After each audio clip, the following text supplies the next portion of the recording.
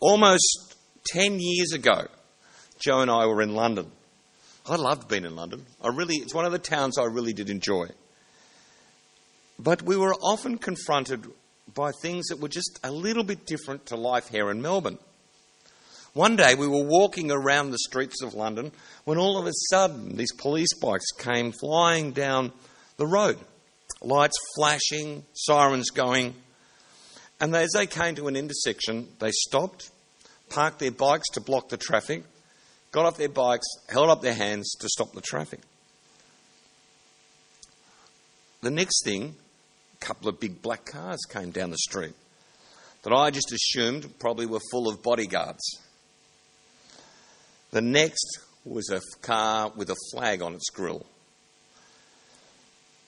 What was interesting is that by the time this car came along to the roads were clear. No traffic, no need to stop for the sign, for any lights, no obstacles, just a straight through road.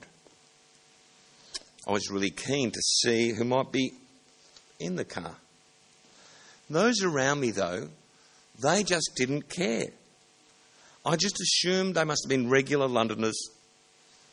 They didn't seem to be fazed or interested. And in fact, they seemed to be a little put out with all the commotion. I found out later that was because this was pretty much a regular occurrence in London. Now let's take that scene back 2,000 years to a hot, dry, dusty desert. Word had got around that someone important is coming, the king. He's been away for a long time, but now he's coming back. There's no police on motorbikes blocking roads. In fact, there isn't any roads to block. There's just a herald shouting to the people in the desert, the king is coming. Make a road for him. Make it good and make it straight. For the Jewish people, this message had been a distant echo for 100 years, ever since it was first made in Isaiah 40. It echoed down through history, and now it was being made by John the Baptist. It is a message of hope, a message of forgiveness, a message of healing for a nation after a horror-long exile. God at last was coming back, bringing with him comfort and rescue for his people.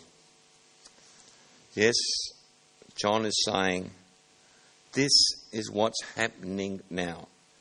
It's time to get ready. The King, God himself, is coming back. Get ready for God's kingdom. John's message was like the flashing lights of the motorbike that caught my attention in London. It is the stopping of the traffic of daily life in and around Jerusalem. It is a message that made people stop what they were doing and take notice to get ready. The problem was, though, they just weren't ready, not by a long shot.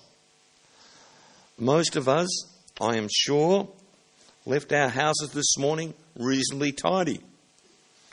But I'm sure if I'd told you that I'd arranged for the Queen to come and have lunch with you after church, I'm not too sure if you'd be hanging around for coffee after church. You'd be rushing off home madly to clean the house.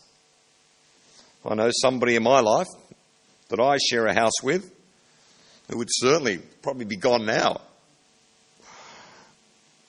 But I think that the Jewish people, including even those very devout ones that regularly worshipped in the temple, knew deep down inside that they weren't ready for God to return.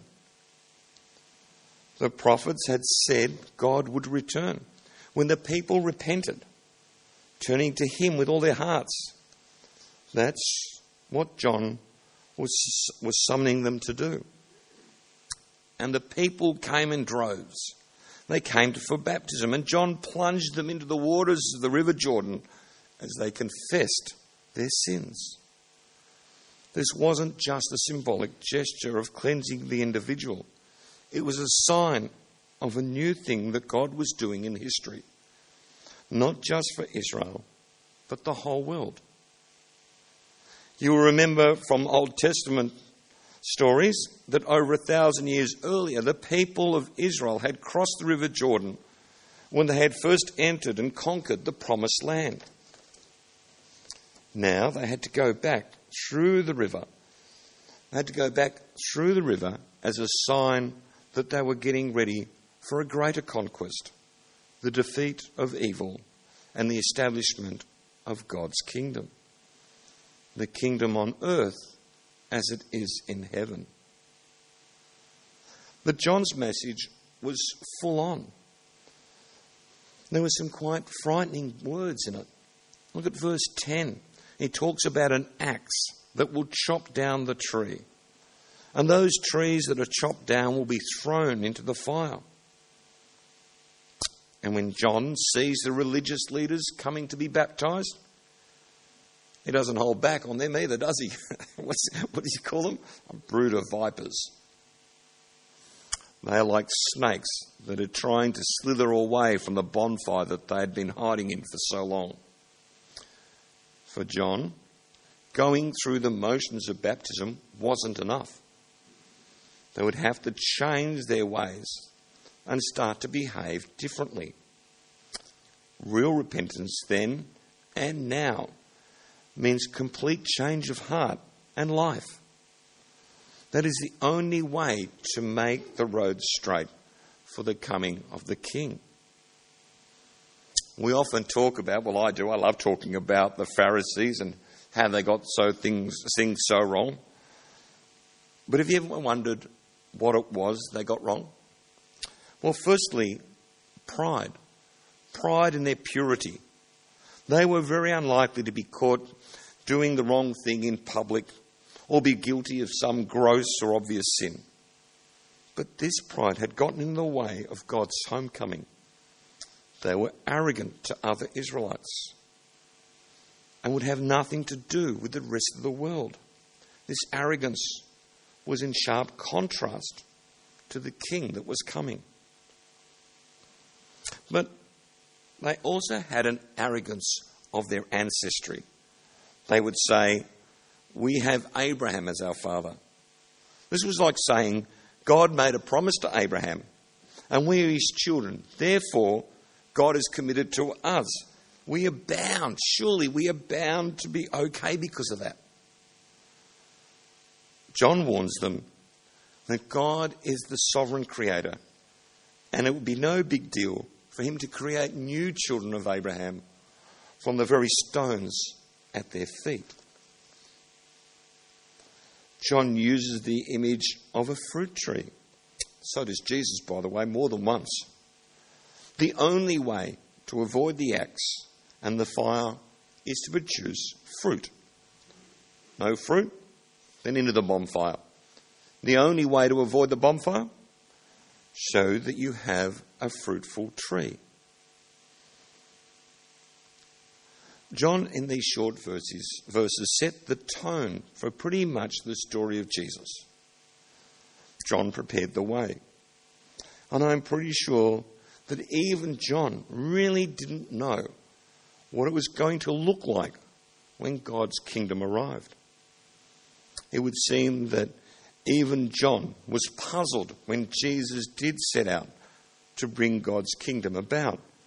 You can read later in Matthew chapter 11, verses 2 to 6, where John sends messengers just to check Jesus out.